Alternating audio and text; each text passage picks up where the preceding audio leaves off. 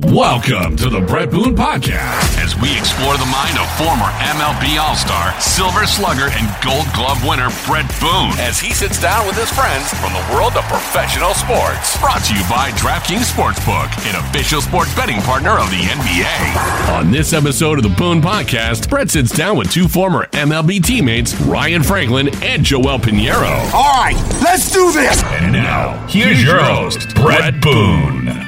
Welcome to the Boone Podcast. I'm Brett Boone, and today on the program, I'm joined by a couple of my Mariner teammates from the early 2000s. Both respectively went on to 12-year Major League careers. Together, we won 116 games in 2001, and the boys are here to tell you about it. Ladies and gentlemen, Ryan Franklin and Joel Piniero. Guys, welcome to the program. Good to be here, Hey, bro. guys. Thanks for having us. You got it. All right, I'm going to start off. We got a bunch of people on the line. I've done the dual podcast before. We're going to go with Ryan first. Ryan, give me a little brief Ryan Franklin as a kid growing up. What was a little Ryan like? I know you grew up in Oklahoma. You're born in Arkansas. Give me a snapshot of you as a kid. Snapchat of me as a kid. I started kicking around, throwing around a baseball about 4, and probably about, I probably weighed like 30 pounds because I was Flacco then too. But no, Joel, he's 78 pounds now. Wet. Without the beard. No, actually, I've got a fighting weight of 200 pounds now. It's like the fattest I've ever been. I did say Come fat. But no, man, I played baseball, started at 4, and, I didn't, obviously there wasn't any travel ball, nothing like that. It was whatever season was that time of year is what I played. It was basketball season, played basketball. Played football season, played football, and baseball was the same, and kind of just did that all the way up till my high school days, and then went on to a JUCO in Oklahoma, Seminole Junior College, and did all right there, and then didn't care that much for school, so I was like, you know what, if I get drafted, I'm going to go. So 22nd round was in 92, and then I was at what they call a draft and follow. I know you two guys know what it is, but the younger generation never heard of a draft and follow, but I signed before the draft in 93 and took off and hit about every stop in the minor leagues, sometimes more than once, and finally got the big leagues in 99 for a little 3-month stint, and then 2001 made the team, and then that was kind of all she wrote. But that's just a quick rundown. Joel, you got a little bit different. You're born in Puerto Rico. I know at about the age of 10 you moved to Florida. But give me a little. I couldn't imagine a little Piniero growing up. What was Joel like? And by the way, did either one of you guys hit? Were you all always pitchers? No, I sucked hitting. Go ahead, JP. No, I was really bad hitting. That's why I really ended up a pitcher. I loved hitting, but I'm just not good at it. Even when he got to be grown up, he still couldn't hit, and neither could I. No, I saw that tired act when once in a while. For you listening to the Boone Podcast. In the big leagues, once in a while, especially in the American League, before they changed to the DH, throughout the big leagues, once in a while we'd have interleague play or something, and that was the pitcher's cue to, we're going to have pitchers BP. And believe me, these guys, when they get to go hit, I mean, it's like Christmas morning, and you go out there, and they're so competitive. They'll pick a game to play. The rest of us, we're getting ready for batting practice, but once in a while we'll wander out there to check out these tired hacks. And I'll tell you, it's comical, but it's also fun for us as position players, because just to see you guys get into it. And, it's almost like you're fighting out there to win, and you guys are calling base hits, and you got an umpire, and he was wrong. Pretty cool, though. All right, but back to Joel. Joel, give me young Joel. So I guess in Puerto Rico, my dad was a professional pitcher in Puerto Rico. He played baseball. And like around Frankie says, like around 4, 5, 6 years old, I was always at the ballpark when he was having games. And, my parents divorced when I was like 10. My mom said, we're moving to Disney World. We're going to Orlando. And then started from there. My mom did not let me play football. She thought I was going to get hurt. So I played everything else. Basketball, I kind of was bad. I made JV, so I kind of quit. In volleyball, I made varsity, so I played that all my years. And then obviously I started as a freshman in baseball at shortstop, which was kind of something. I always had a good arm and good defense, but like I said, my stick was not very good. And my junior year, I really started pitching a lot more. And like Frankie said, I went to a junior college in Fort Myers, which was Edison Community College, which nowadays is Florida Southwestern.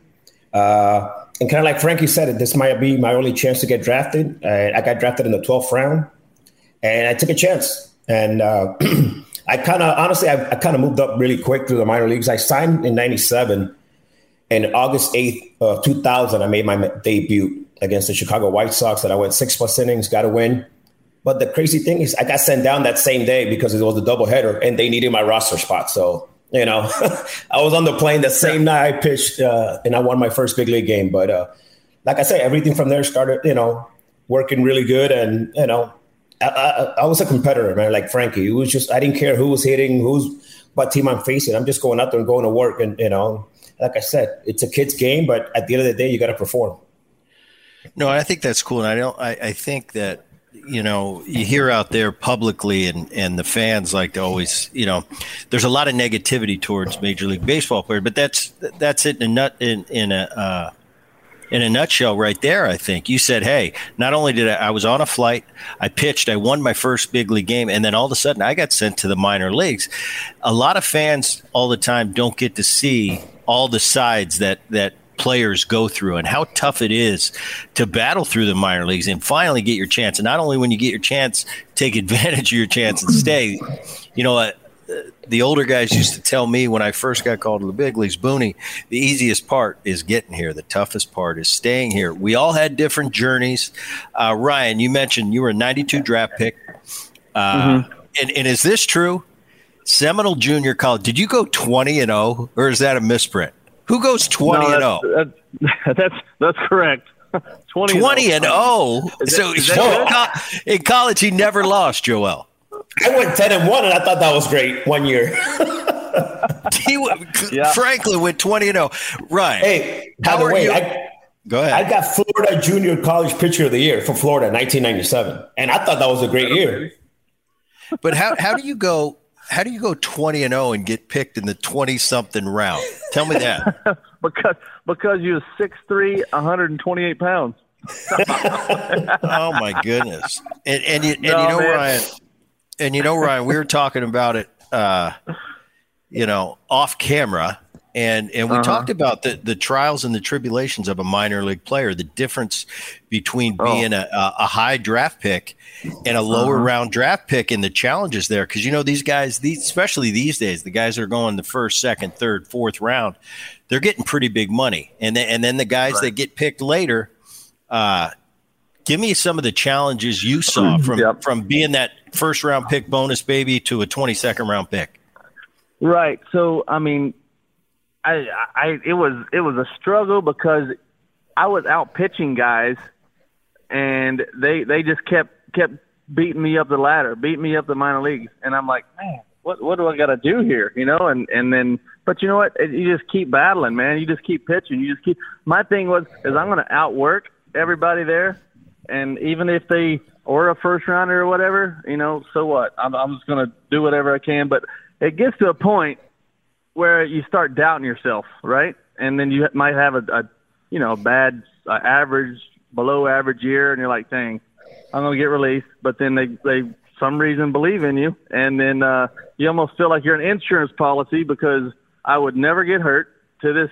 I mean, 19 years of minor leagues and major leagues, and I never went on the DL one time, which is pretty crazy. But I think that's another reason why they kind of, kept me around. But I mean, I just learned how to pitch, man, and me spending that much time in the minor leagues taught me how to pitch. So whenever I did get to the big leagues, I knew how to pitch. I wasn't gonna have to go back down if I could do what I knew how to do and build a pitch and be consistent and get guys out. So. But, and by the way, back on the hitting thing, my first major league at bat, laser up the middle off of some Korean guy from the Mets. And then I didn't get another hit for 10 years later. All right, and this is something I found really interesting in doing my prep work for you guys.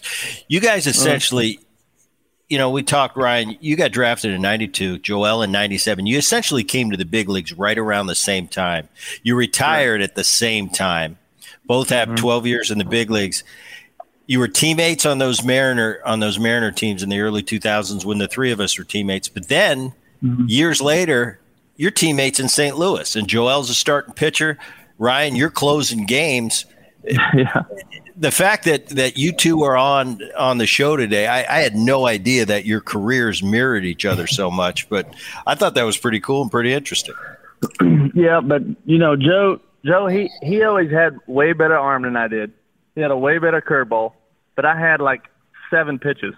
That is true. His stuff has always been, he had always had first round stuff. I don't know how he didn't get picked in the first round anyway, but but I had to, like I said, dude, I was a poor man's guy, man. I had to freaking bust my ass and hit every step in the minor leagues. But you know what? It made me proud to whenever I got to the big leagues. And my whole goal, I'm sure JP's the same way, but my whole goal was just get to the big leagues. And just like you said, Boone, it's the hardest thing to stay there.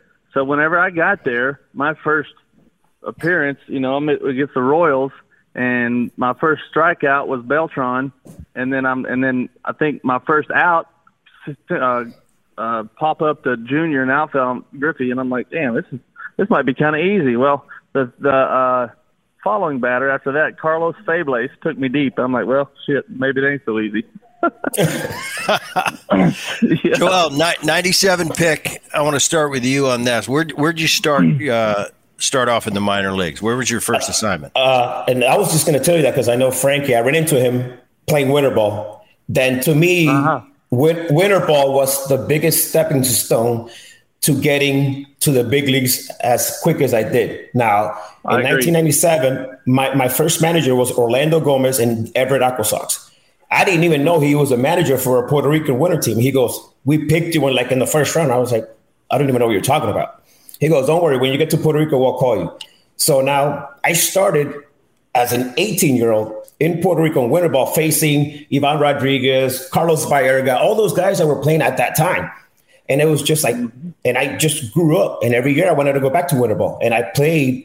And when I used to get back to spring training every year, it was like, what? I got to face these A-ball guys. I got to face these double-A. Come on. I've been facing big leaguers since I was 18, 19, 20 years old. And that process and that helped me mature and be a better pitcher. And just like I said, I wasn't afraid of anybody. And I told my son now who's in college, it's just you got to have, when you get on that mound, you control the game, you have bowling. And that's what think helped me move along quicker. And then, like you said, I got called up. I made my big league. I won. I'm on a plane in AAA to Tacoma. And, somebody got hurt like a couple of days later. I got called back up. And I was in the bullpen. And I think in 2 months, I might have pitched 3 or 4 innings, which was kind of frustrating, too, because you're in the big leagues, but then you're not pitching. So you're like, should I be in AAA starting and getting myself ready for the next year?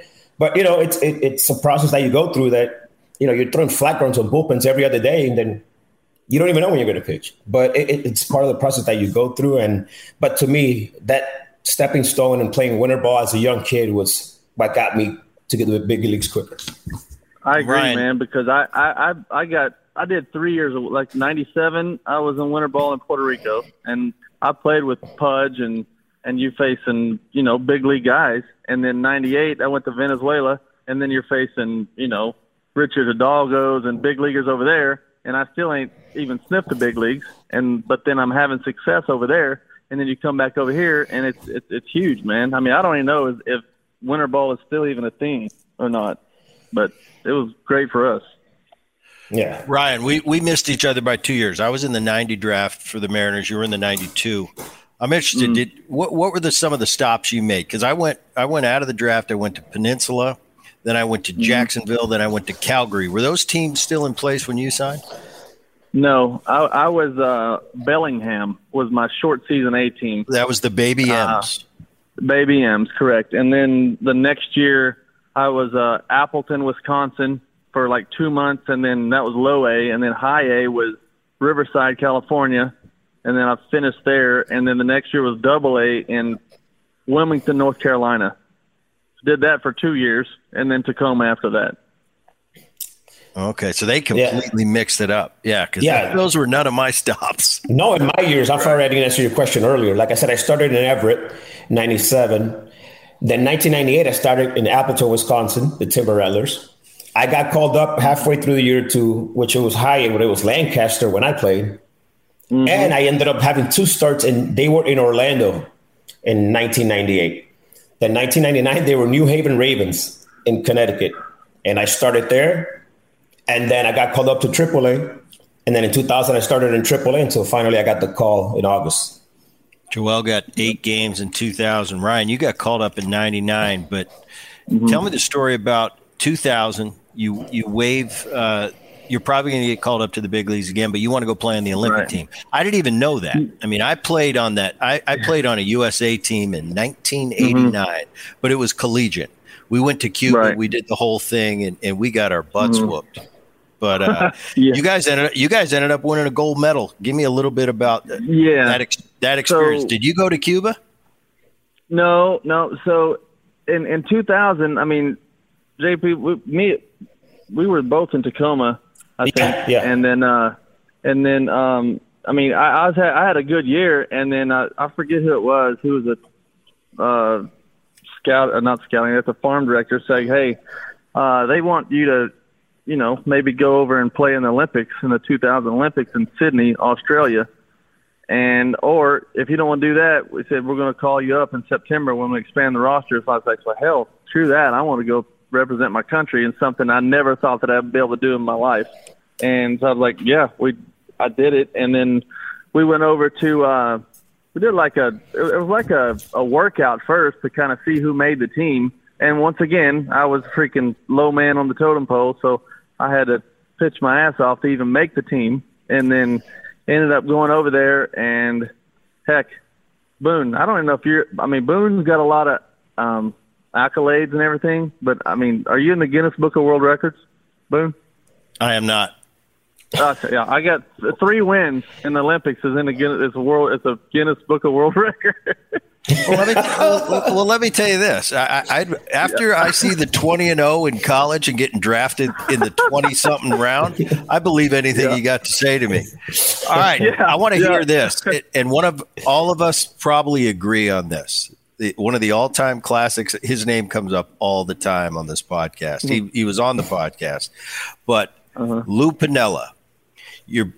First of all, what we know about Lou, and the thing that's different is when I was coming up in 1992, 93, Lou was my skipper as a rookie. And man, was he tough on me. And we used to fight. We go back and forth. I got traded to Cincinnati. I went to Atlanta, San Diego before I came back and joined you guys in 01.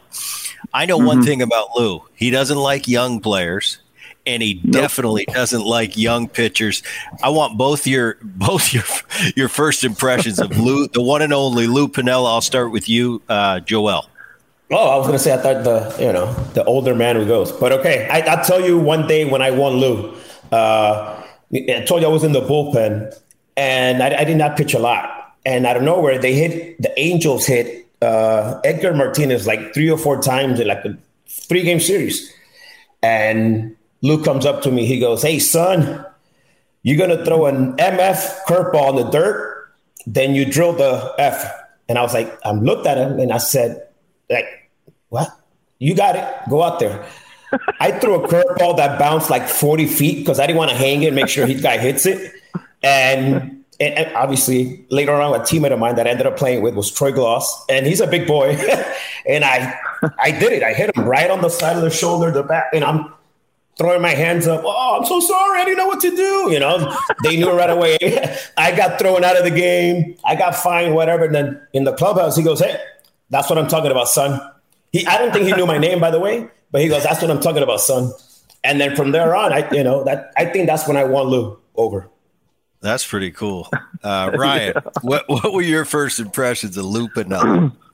Well, I mean, coming up, when you're in AAA, you're like, you start hearing big league stories, right? Because you got a bunch of guys coming up and down, whatever.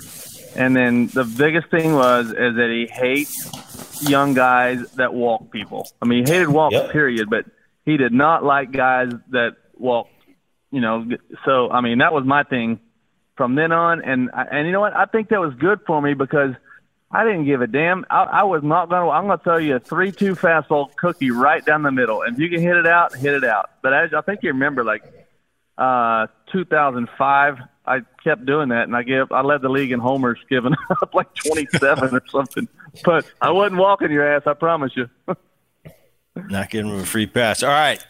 I signed back with the Mariners in 2001, and I want to take a little. We got to have a glimpse at that year. It's obviously, for all of us, probably the most unbelievable year. Unbelievable year, probably to date. Regular season team, we won 116 games.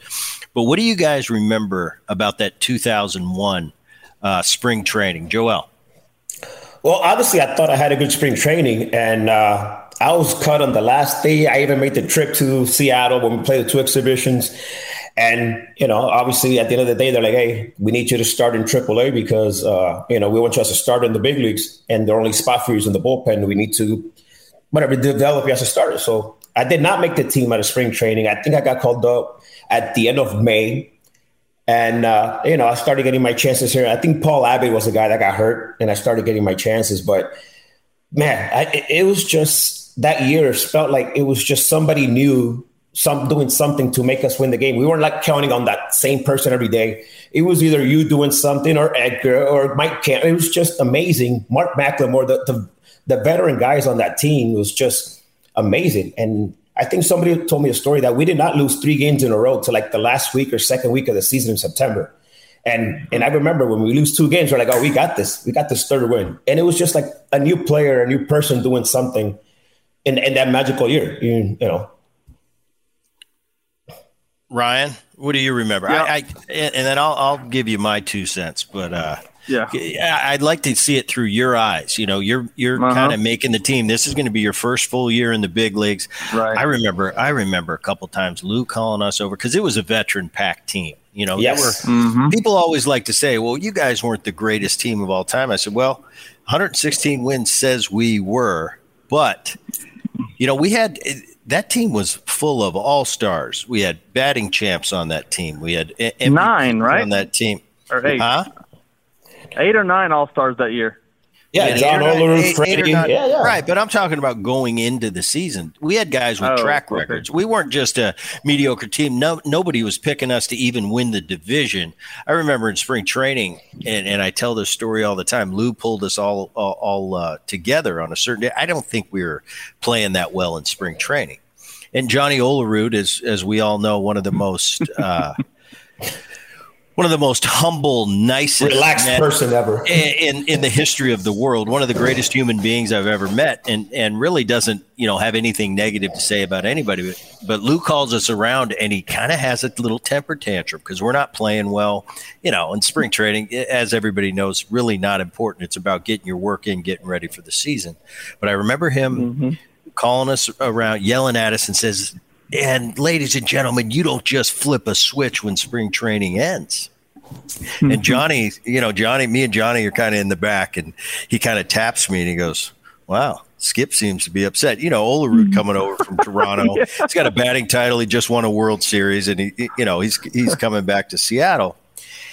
And I remember I think it was the end of April when Olerud comes to me during a pitching change, and he taps me on the shoulder. He goes, hey, remember that meeting Skip had in spring training? I said, yeah. He goes, consider that switch flipped. And Johnny Olerud's like the last guy you're going to hear that from. But that's how fun that year was. That's what I remember about spring training. I had no idea what was about to happen. We all knew we were a good team, but obviously nothing could prepare us for what was coming. I mean, Joel, you hit on the point that we didn't lose 3 games. I don't think we lost a series until September. Yeah, something like that. I knew somebody told me, and it was just crazy. It was amazing. And it wasn't an arrogance about that team. That team was fun. I mean, we had fun guys, veteran guys that were very confident, but at the same time appreciated what we were going through, and we had a good time with it. And I'm often asked, what was it like? I said, I can't really explain it to you, but it was a look.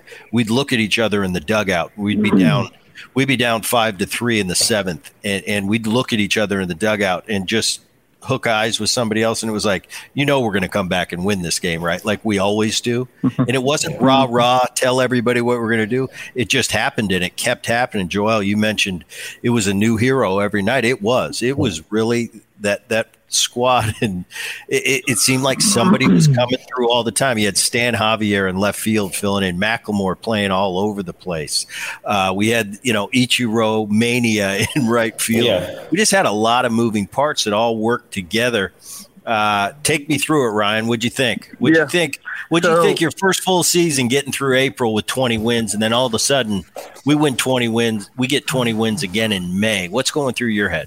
Wow. Yeah. So I got to go back. So after the Olympics, if I didn't make the team out of spring training in 2001, this is something else probably not too many people knew, that I had a deal to go to Japan, and the Mariners were going to sell my rights if I didn't make the team to go to play for one of the Fukuoka something Daihawks in Japan. But I mean, it's like $1.5 million contract, and I'd come from making pennies, not pennies, but I mean like $30,000-$40,000 a year.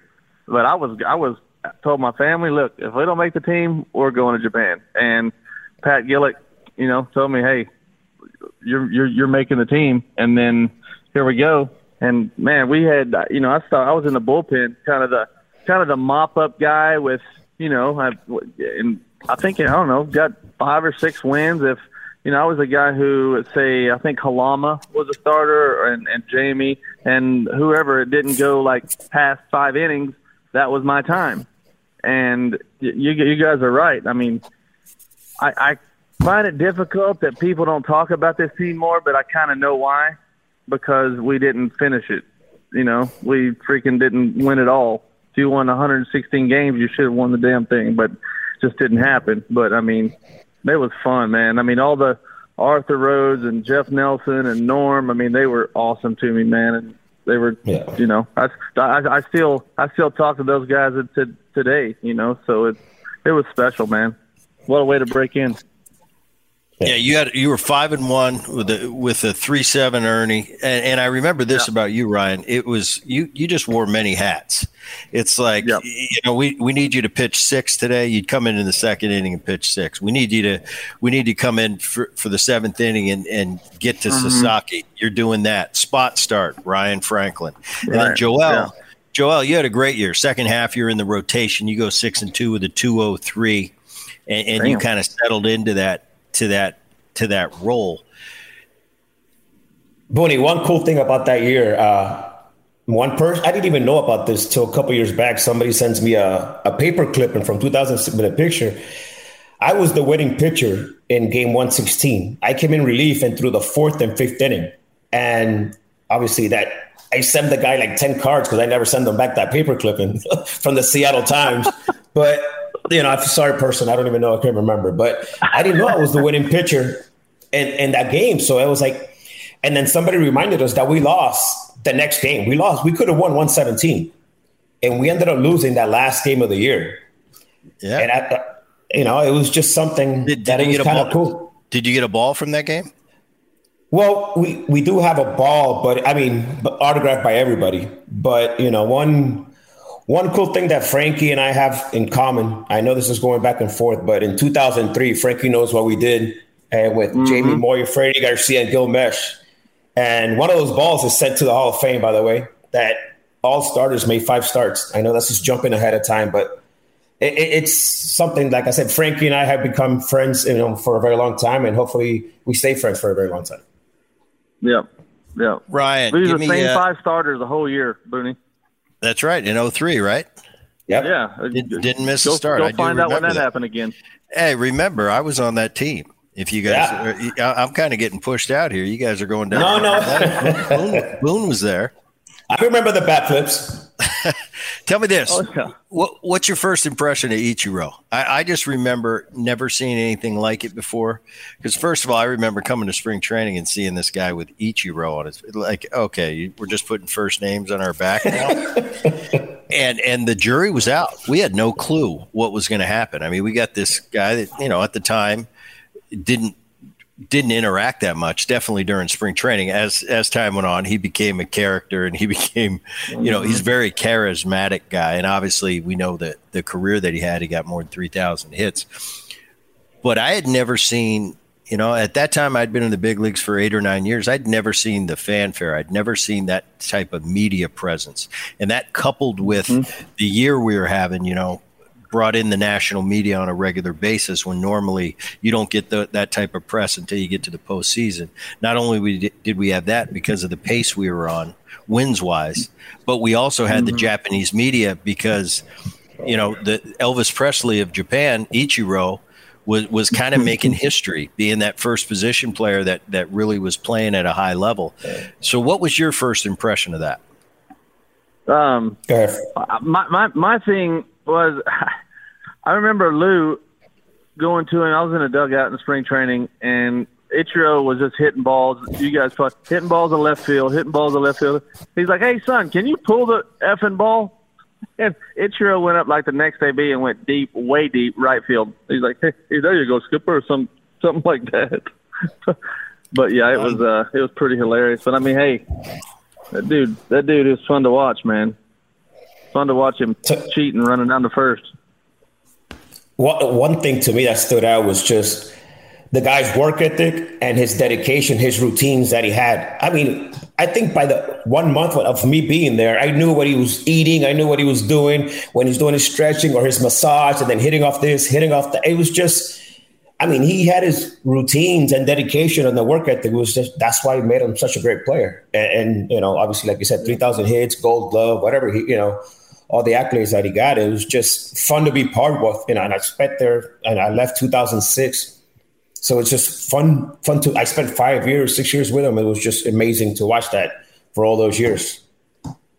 Right. That year we rolled into the All-Star break. I think we had like a 15 or 20 game lead. I mean, I laugh at the fact that I think the Oakland A's that year won 104 games and they lost the division by only 12. I mean, that's how unbelievably dominant we were. And it was a once in a lifetime thing. And I think we all kind of knew that.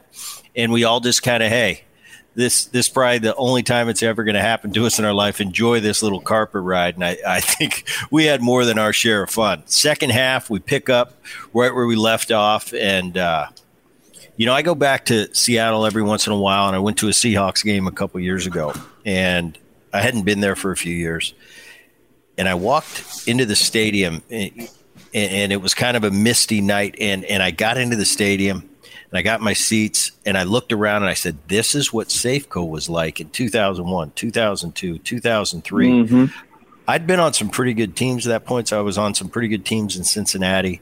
I was on a great team in Atlanta. We went to the World Series in '99, but never had I seen on a day in and day out basis an electricity in that stadium. I mean, it could be a Monday night and we're playing a last place team, and it was 45 strong, and it was and you could feel it before you took the field. I got that back when I went to watch a Seahawks game. I said, wow, this is the feeling that we had every single night. And it was pretty odd. Do you remember that? Oh yeah. Yeah. No, I mean, it was like you said, electrifying, freaking, I mean, and after that season, we just kind of, hey, what do? You can't go and duplicate 116 games the next year. And so you feel like you're kind of let yourself down a little bit, your team down, But, I mean, yeah, whenever later on in my career, me and Joel, we were in St. Louis, and that's a pretty good fan base. They felt 40, 45 strong every night there, even when you weren't that good. Didn't win 116 games, but it's always fun pitching and playing in front of a nice crowd. No, I remember just during BP, I mean, you start getting 10,000, 15,000 just during BP. They're watching BP, they're cheering, they're yelling, and it was just like the vibrations, it starts from that, and it feeds off to the players. I mean, they were a huge part of our 116 win season. I think the next year we won like 92 games, and we missed the playoffs. So it was just, I mean, during 116, yes, no excuses, ran into a hot Yankee team. They just coming off winning World Series and the experience, and then I think they were just ahead of us because of that. They had that experience. They've been there, done that Yankee Stadium. I remember one day when Lou came up and said, I guarantee you game 6 back in Seattle. And obviously we just came up short. But he goes, if this goes back to Seattle, we're winning this thing. And, that's the way he was. He always believed in us. So I just remember, too, walking around the city. That city was just electric. Anywhere you went, It was like – it's probably what the Yankees do on a regular season when they travel, but but it was all right. I'm going to do a little rapid fire with you guys. I'm going to ping pong it back and forth, and we're going to go just some characters from that 2001 team. I'll start with Ryan. We're going to go with Mike Cameron. Mike, he was kind of my partner in crime in the clubhouse, kind of running the clubhouse. Biggest smile in the world. Could strike out 10 times in a row, and I remember Cammy walking in, smiling and going, well, ladies and gentlemen, I was awful yesterday, but today's a new day, and I got a chance. and I remember just that, man, that positivity, that smiling face. It really did. It really lifted up a room. He had that uncanny ability. Give me a Cammy. Cammy was, obviously the on the field stuff was great. I mean, whenever you and him went stupid that one night in Chicago and hit like 78 homers in one game or something. And then, but Cammy on the mic on the bus, going into a hostile environment, ladies and gentlemen. It was the best, man. That was what I enjoyed about Cam. That's for sure. All right, Joel, I'm going to go ahead.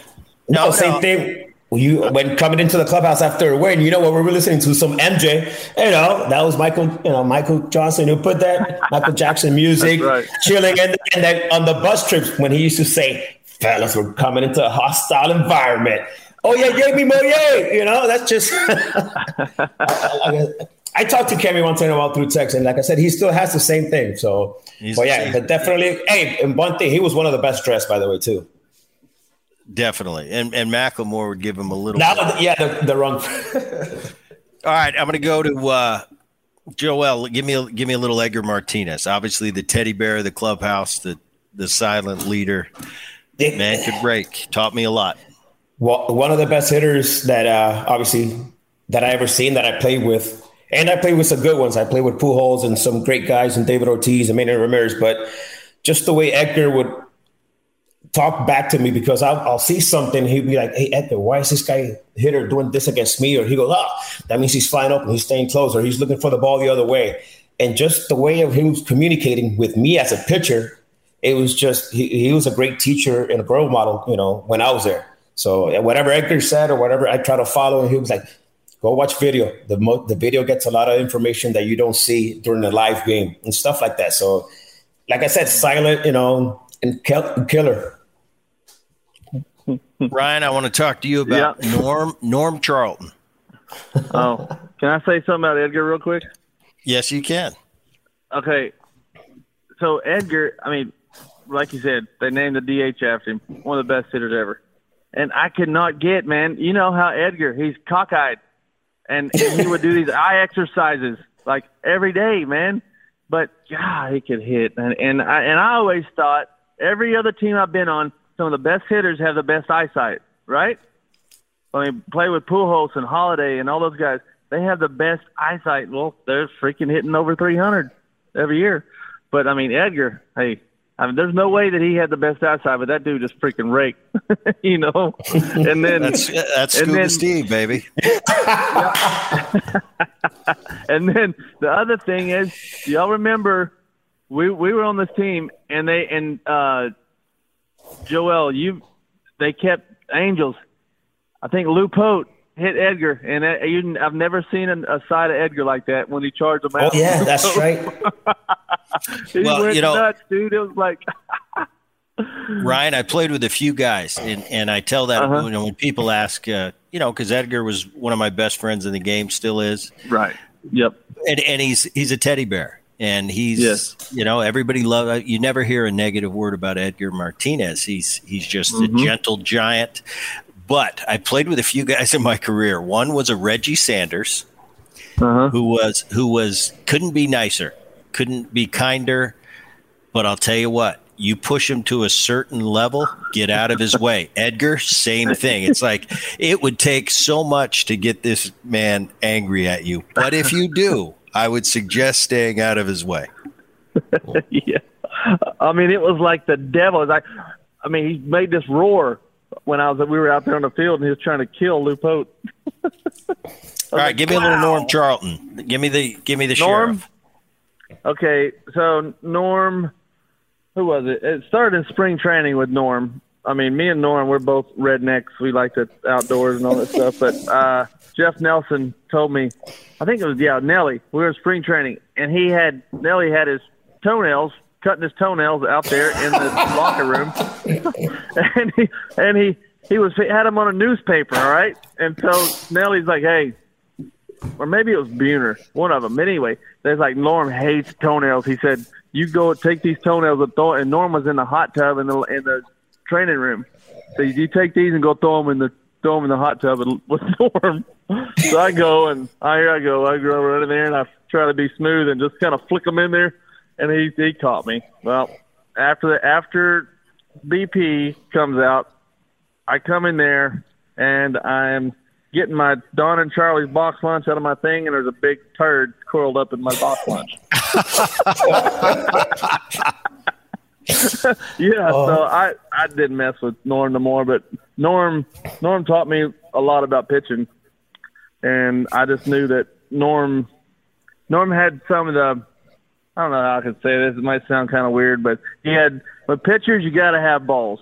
You got to have and Norm had some of the biggest balls out on that mound and Norm, that was like end of his career, and he was maybe lower 90s, maybe touching 90, but the dude wasn't scared ever, and he would just go after guys, and he taught me a little something about a little spitter, maybe.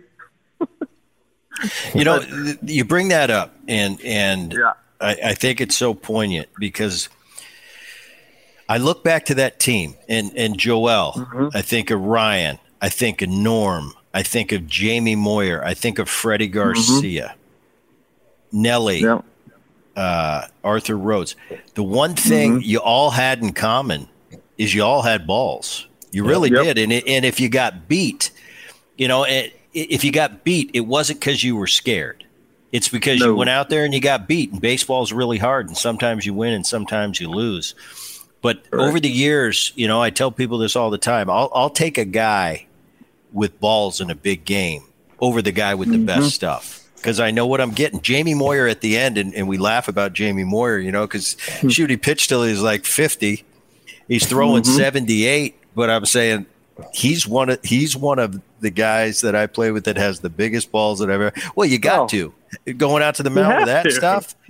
But the thing is, in a big game, Jamie Moyer on the mound, if he got beat, he wasn't going to get beat because he was scared. He was getting beat because baseball's hard and sometimes you lose. But I respected that, and I really loved that about that entire staff. And not only in 2001, but for a decent amount of years in the early 2000s, the Seattle Mariners, they had guys with balls, and it was pretty cool. I want both of you to comment on this one. And because as I get a little bit older and I watch the game from a different vantage point, I've come to have a real appreciation for a catcher. When I'm playing, I thought, catcher, what's your offensive numbers? And now I really have an appreciation for having a great backstop back there that is in sync with you guys. And when you go to the ballpark and you're starting tonight, you're thinking, wow, I'm glad I'm throwing to a Dan Wilson tonight because we're on the same page. Even if I don't have my best stuff, I got a chance with Danny of getting me through without my best stuff.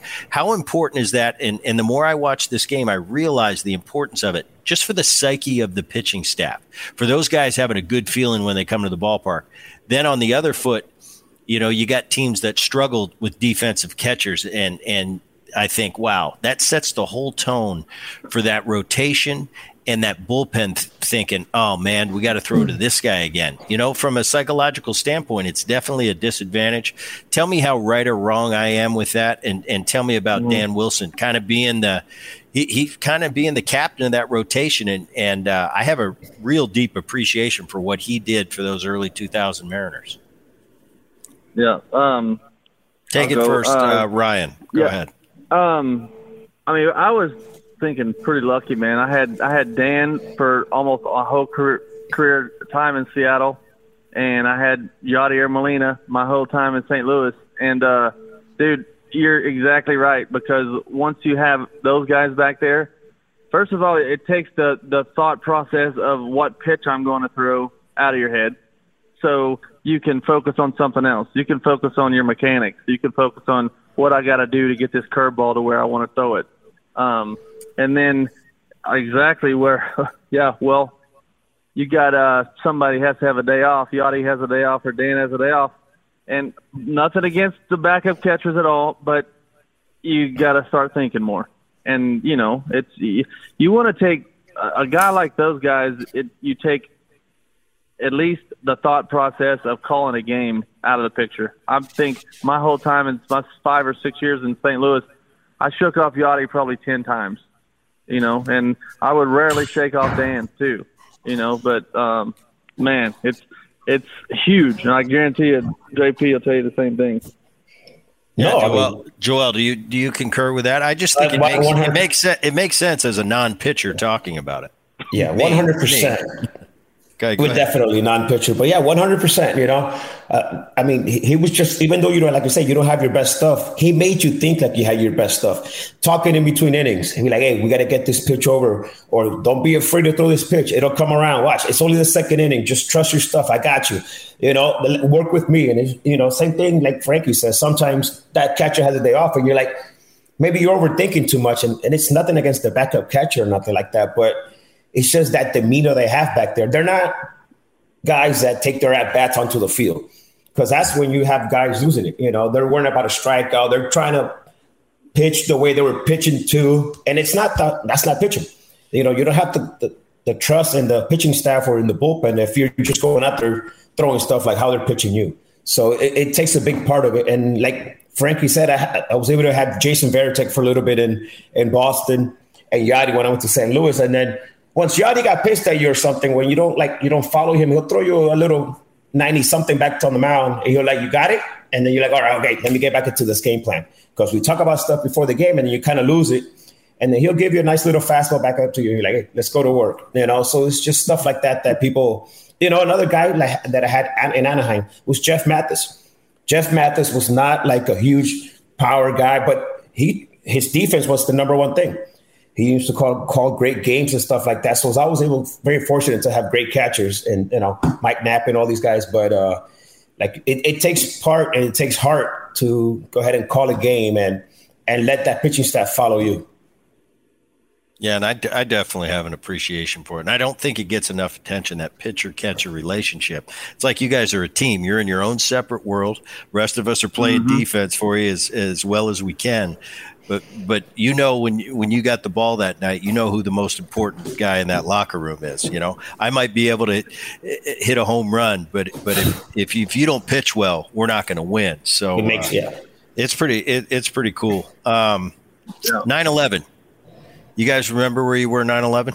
I remember. Yep. We were in Anaheim. Anaheim, yeah. Yep. Take me through your day. We had an old friend of all of ours, Ron Spellacy and Teddy Walsh, on the program recently. But 9/11, Ron told me about what he had to do as a traveling secretary to get us all safe and get us to where we needed to go. Take me through that day for you. Joel first. Let's go with Joel first. No, we're going with Joel. Go ahead, JP. No, so I remember my wife was back, Shirley was back in Puerto Rico. So she calls me. We're in the West Coast in Anaheim. She's like, "Oh, we're like 6:30 in the morning or whatever, 7:00 in the morning. Like, turn on the TV." And I was like, "Why would I turn on the TV?" And then that's obviously that one plane that hit, and then the next one hit, and it was like what it was just I didn't even know what was going on in my hotel room. And by that time, you have your own hotel rooms in the big league, so you're like you don't have a roommate to talk to, so you're trying to call. Obviously, I called Freddie Garcia first. Are you watching this? And we spent I think we spent 5 or 6 days in Anaheim in the hotel in the DoubleTree, and none of the restaurants were open. It took like 3 or 4 days for our restaurants to open, and it was just. I know we had plans to take a bus. They got the bus. Everybody's buying pillows. And the next thing you know, we have a plane back to Seattle. But it was kind of a scary, obviously, not only for us, for the whole, nation. Mm-hmm. So Right. I think my family was actually with me in Anaheim, which made it kind of cool because I remember waking up and seeing it on TV because my freaking wife sleeps with a TV on all the time. But anyway, saw that, and is this right that did Spellacy, were we the first flight in the whole United States off the ground? Yep. Boone, you know that? Yep. That was, yeah. That's, I mean, you got. Well, what happened was, Joel, Joel little props. right. We had 2 buses to take us back, and then all of a sudden, Spellacy got a phone call from, I believe it was a connection he had, maybe with Alaska Airlines, and they said, "Ron, I'm telling you this: we've got a plane for you if you can get here." And it was like in Long Beach, and I guess he called. I forget who the owner of the club was at the time, who was that general partner, but they said, "Book it." Tell them, and they took the buses that were going to take us back to Seattle to Long Beach and got on that plane. But yes, that is accurate. Good gosh, you imagine that bus ride? Oh, No, Yeah. we never had to go on. Did you guys ever go down? Because we went to New York shortly after. Did you guys go down to Ground Zero at all? I remember I did. Me and Big Olerud went. Did you go, Ryan? yeah, I went down there because I had a buddy who was a New York City police officer at the time, and he took me down there. It's freaking crazy, dude. Amazing. And that was before our iPhones, and so we don't really Yeah. have Oh any, yeah. only the memories, But I remember going down Right. there, and just the smoke was still billowing. It was kind of a surreal scene. All right, we're gonna get you to the night we break that we get the 116. Joel's already told us that he was the winner in that game. By the way, Joel, I think I went deep to help you win that game. You definitely did. I think I did. But Who would play? Cleveland. Texas. No, Texas. no, Texas. Oh, I think Texas. you're right. I think it was Texas. Yeah, But because I I know. remember- Go ahead. No, the Patrick Mahomes' dad was the winner the next game. I had the paper clipping. Patrick Mahomes' dad. How old are you, Joel? I'm telling you, it's all, I got the paper clippings. No, I know, but you're saying Patrick Mahomes' dad like he wasn't Pat Mahomes. No, whatever. You know what I meant. Pat Mahomes Sr., the guys that are. Yeah, I'm sorry. Yeah, I'm Puerto Rican, bro. No, but I remember that stretch, and I remember that clubhouse, and I remember how many media members were there, and it seemed like every single day as we got closer, they'd be in my locker. Are you guys going to do it? Are you guys going to do it? How many times can I tell you? I don't know. We're on pace to do it. And finally that night, we do it. It's unbelievable. We didn't have a big celebration. I think we had a few bottles of champagne in the clubhouse, but, we still had to finish the season and go to the postseason. But here's the excuse I make, and I don't know if you guys make this, but when people ask, how did you guys not finish the deal in 2001 when it was a foregone conclusion? And definitely in our minds it was. But I always think, we had so much media and so much harping. Are you going to break the record? Are you going to break it? Almost like the night when we won a 116, it was almost like we all took a deep breath and said, finally, it's over. Oh, wait a minute. We still got to go play in the postseason. So I don't know if that's accurate, but that's the excuse I use on why we didn't finish the deal. But I agree with that 100%, man.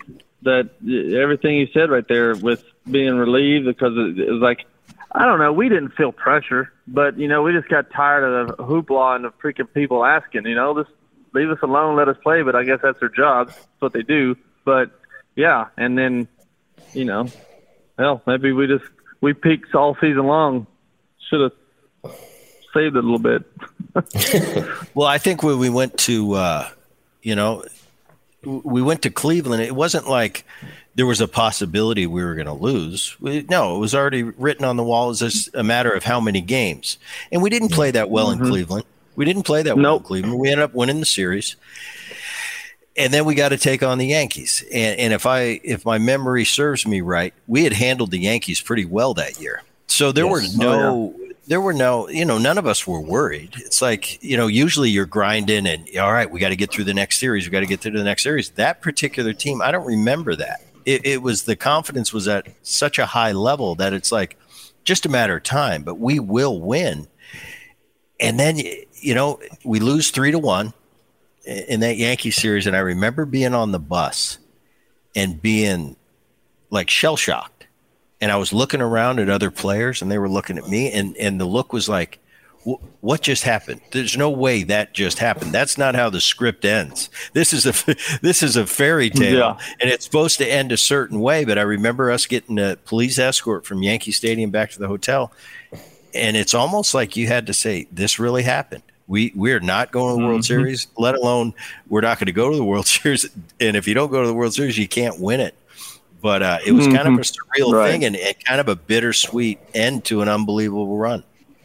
No, you said it, bittersweet. We like I said, Frankie says we peaked maybe a little bit too early. And me as a young guy, I'm still having fun thinking, oh my goodness, this is how the big leagues is.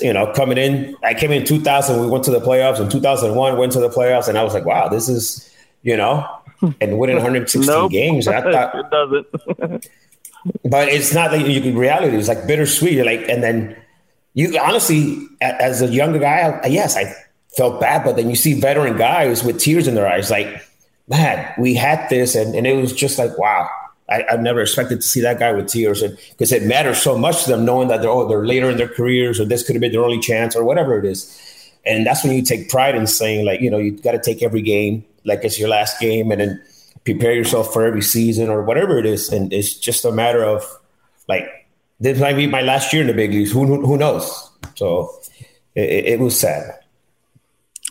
And when I was prepping for this, obviously these are for those out there listening to the podcast. These are two of my favorite guys and some of my favorite teammates of all time.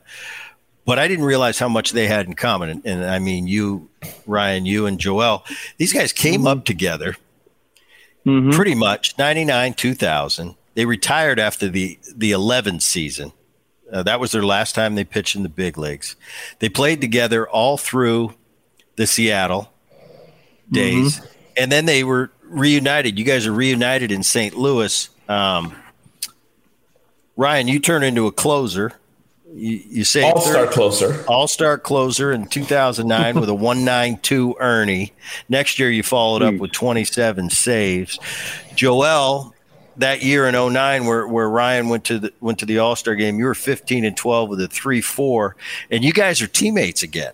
And so I look at that relationship and I'm thinking, well, that's pretty cool. They kind of you kind of had the same big league life.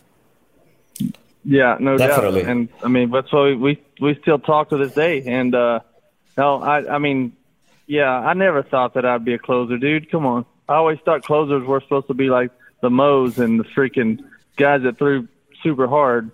And, but I don't know. Dave Duncan just believed in me that I could control the counts and with 4 or 5 different pitches. And I don't know. It just worked out. Good defense. I remember my thing with Joel, remember that one game in New York you threw like 27 ground balls or something? Oh, yeah. I had 21 ground balls out and I weighed 21 ground ball outs, Boone, out of 27 for a CG shut piece. Two-hitter. And an old teammate of ours got a base hit in the 9th inning, Jeremy Reed. Big Reed. I think Big Reed now. Isn't he the hitting coach? Hitting coach. Yeah. I gave up 1 hit in the 1st inning. Then I didn't give up another hit till the 9th inning. But I tell you what, Frankie and I were so close. And yes, I remember when Frankie got that nod for the All-Star game. We were in Cincinnati. And obviously, how the TV, they say it later. And I guess Tony called Frankie into the office, and we're kind of expecting it. And I'm looking by the door, and I'm looking at him, and he just looked at me, and his eyes just felt red, and he just gave me a hug, and it felt like if I was going to the All-Star game. That was that bond, that friendship that we had, and it was like, bro, Frankie, like you go to the All-Star game as a closer. It was just like I don't know, it was just a happy moment, not only obviously for him, but for me, like because we were expecting it. We're waiting for him to come out of the office, and he just started like. Red face. He's already a redneck, but it got redder. It was just, But yeah, that's it. Like I said, that's Ed Flacco. So that's a great bond that, like I said, hopefully is for a lot of more years to come. That's pretty cool. And I didn't have this planned for the podcast, but we talked about Lou a bunch. Give me you go from Lou to Tony La Russa. What are the similarities? What were the differences? Well, obviously, Ryan, you Lou go first. Obviously Lou was freaking so much high strung than Tony. Lou was a more blow off the handle, just say whatever you think, and Tony was more of a thinker, And Tony was always the first one to the field and the last one to the field. He would make the lineup out the previous day. For the next night before. Yeah. But it was, both of them outstanding managers in their own ways. But I really love both of them, man. I don't talk to Lou. If I saw him, I'd have a good conversation with him. But I'm still in touch with Tony, and he protected me a ton, or tried to, whenever in 2011, whenever I sucked and was seeing that it was the end of my career. But he tried to. And that showed me a lot for him. Like, I blew the first save of the freaking year, the first game. Like, Cameron Maben hits a home run off of me on a first pitch curveball. Who's looking for first pitch curveball in the ninth inning? Nobody swings at that. Sure enough, he did. Gone.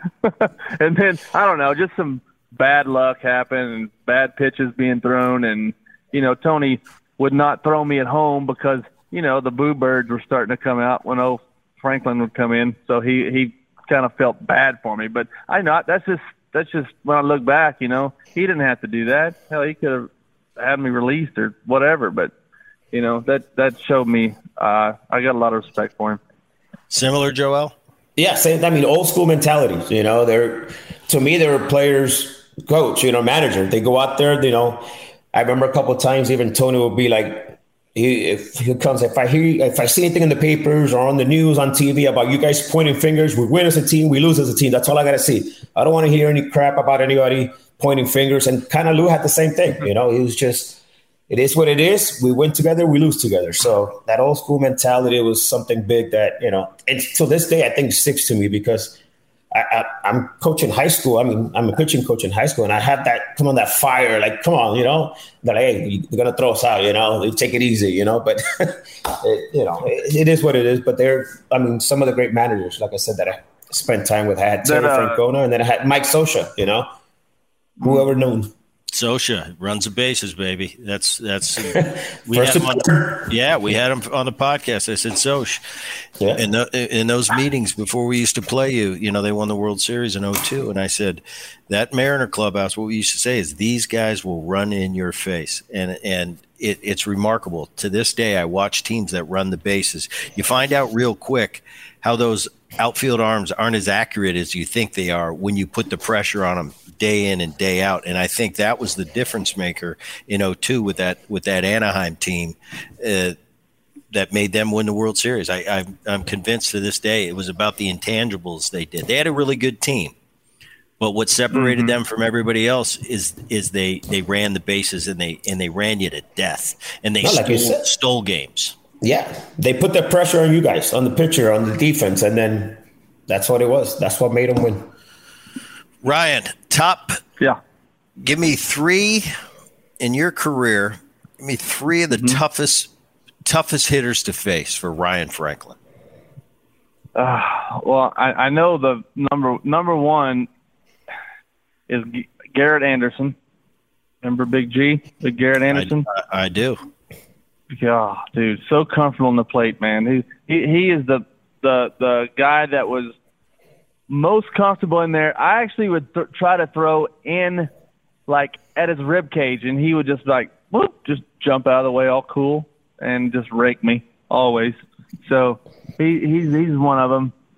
Stinking Rafael Palmeiro rakes me, toughest out, and freaking Manny Ramirez. Pretty Joel? good 3. Wow, the one guy I know for sure, it's Joe Mauer. Man, that guy, whatever I threw, that guy was just, and I'm not saying he used to hit homers. It was just, he'll go the other way with the ball. He'll pull it up the middle. I was like, man, what are you doing?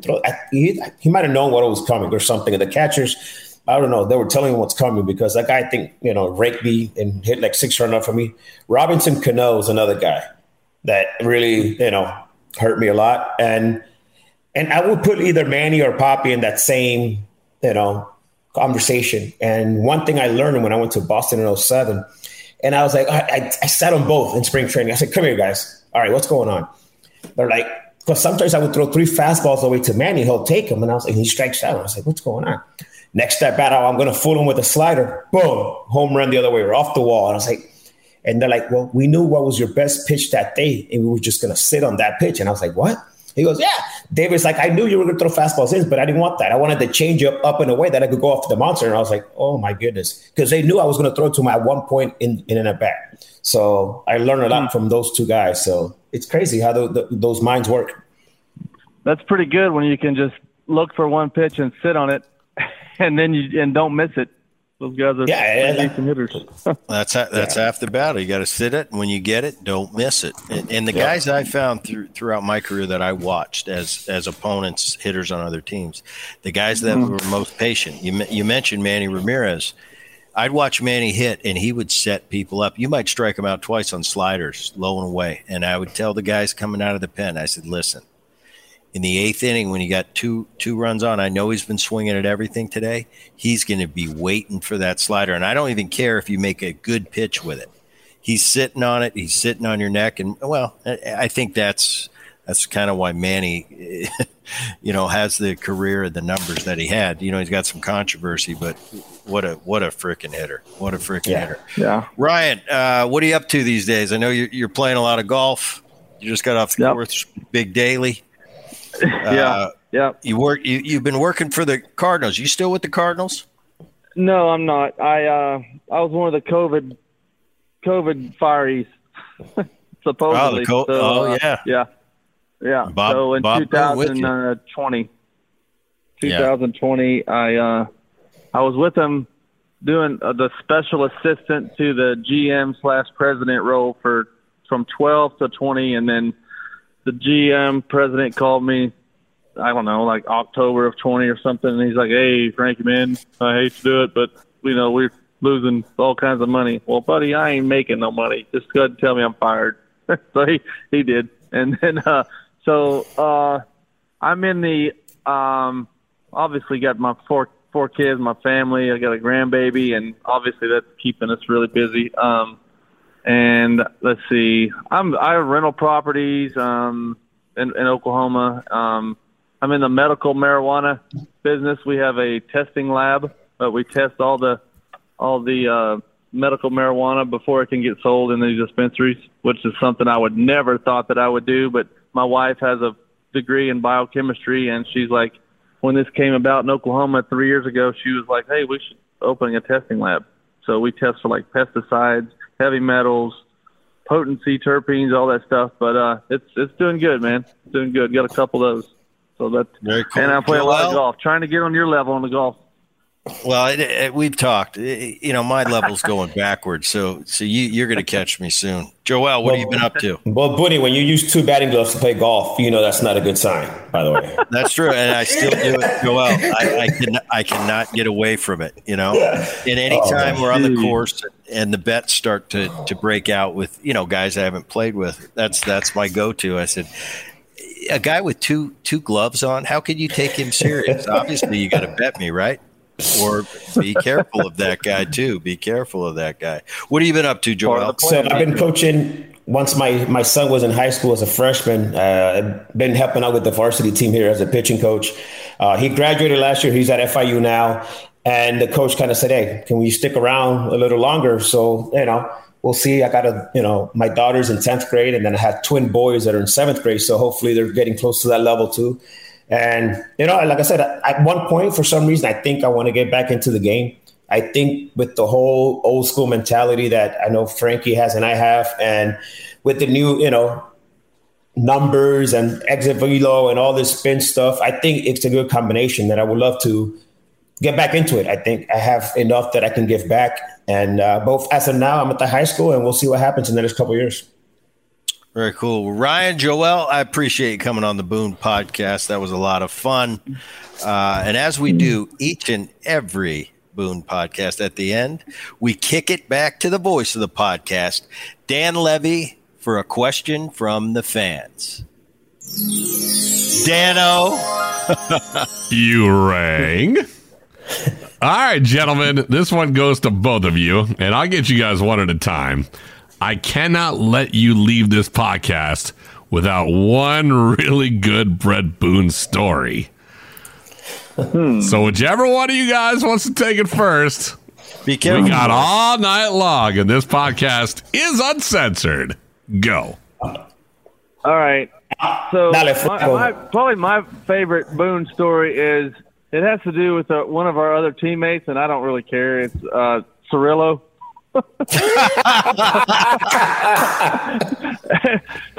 And it was something about Cirillo was struggling so bad.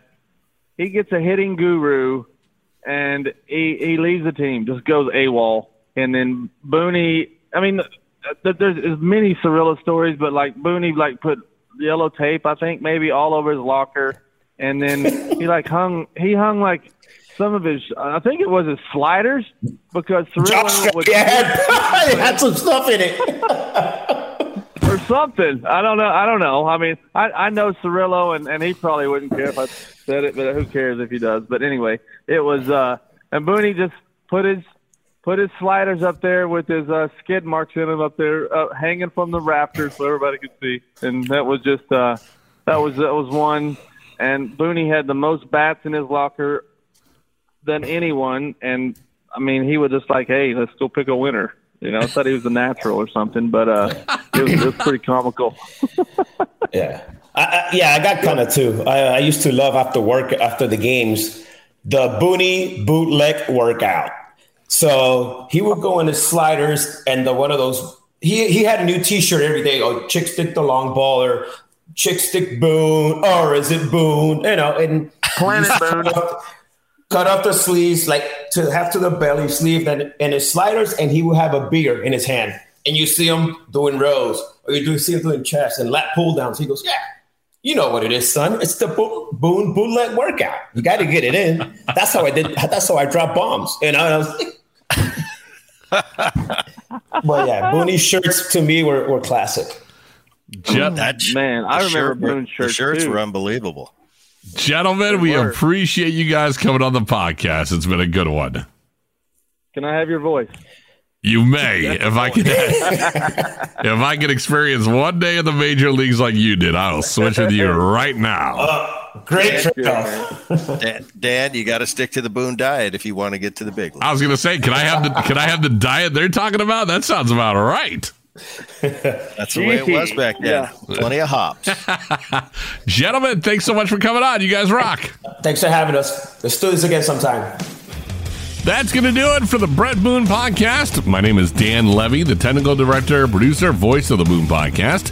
EP, executive producer, Rich Herrera, digital. All gets uploaded by Liz Landry. Do us a favor, share the Boone Podcast. Neighbors and friends and all those that love sports, make sure you subscribe. Never miss an episode. And while you're at it, give us a 5-star rating and share your feelings about the podcast by leaving a review on whatever platform you listen to the show. For all of us here on the Boone Podcast, he is Brett Boone. You can find him on social media at TheBoone29. I'm Dan Levy, BASS On Air. That is Base On Air, all of my social medias. Thanks for listening. We'll do it again soon. Have a great one.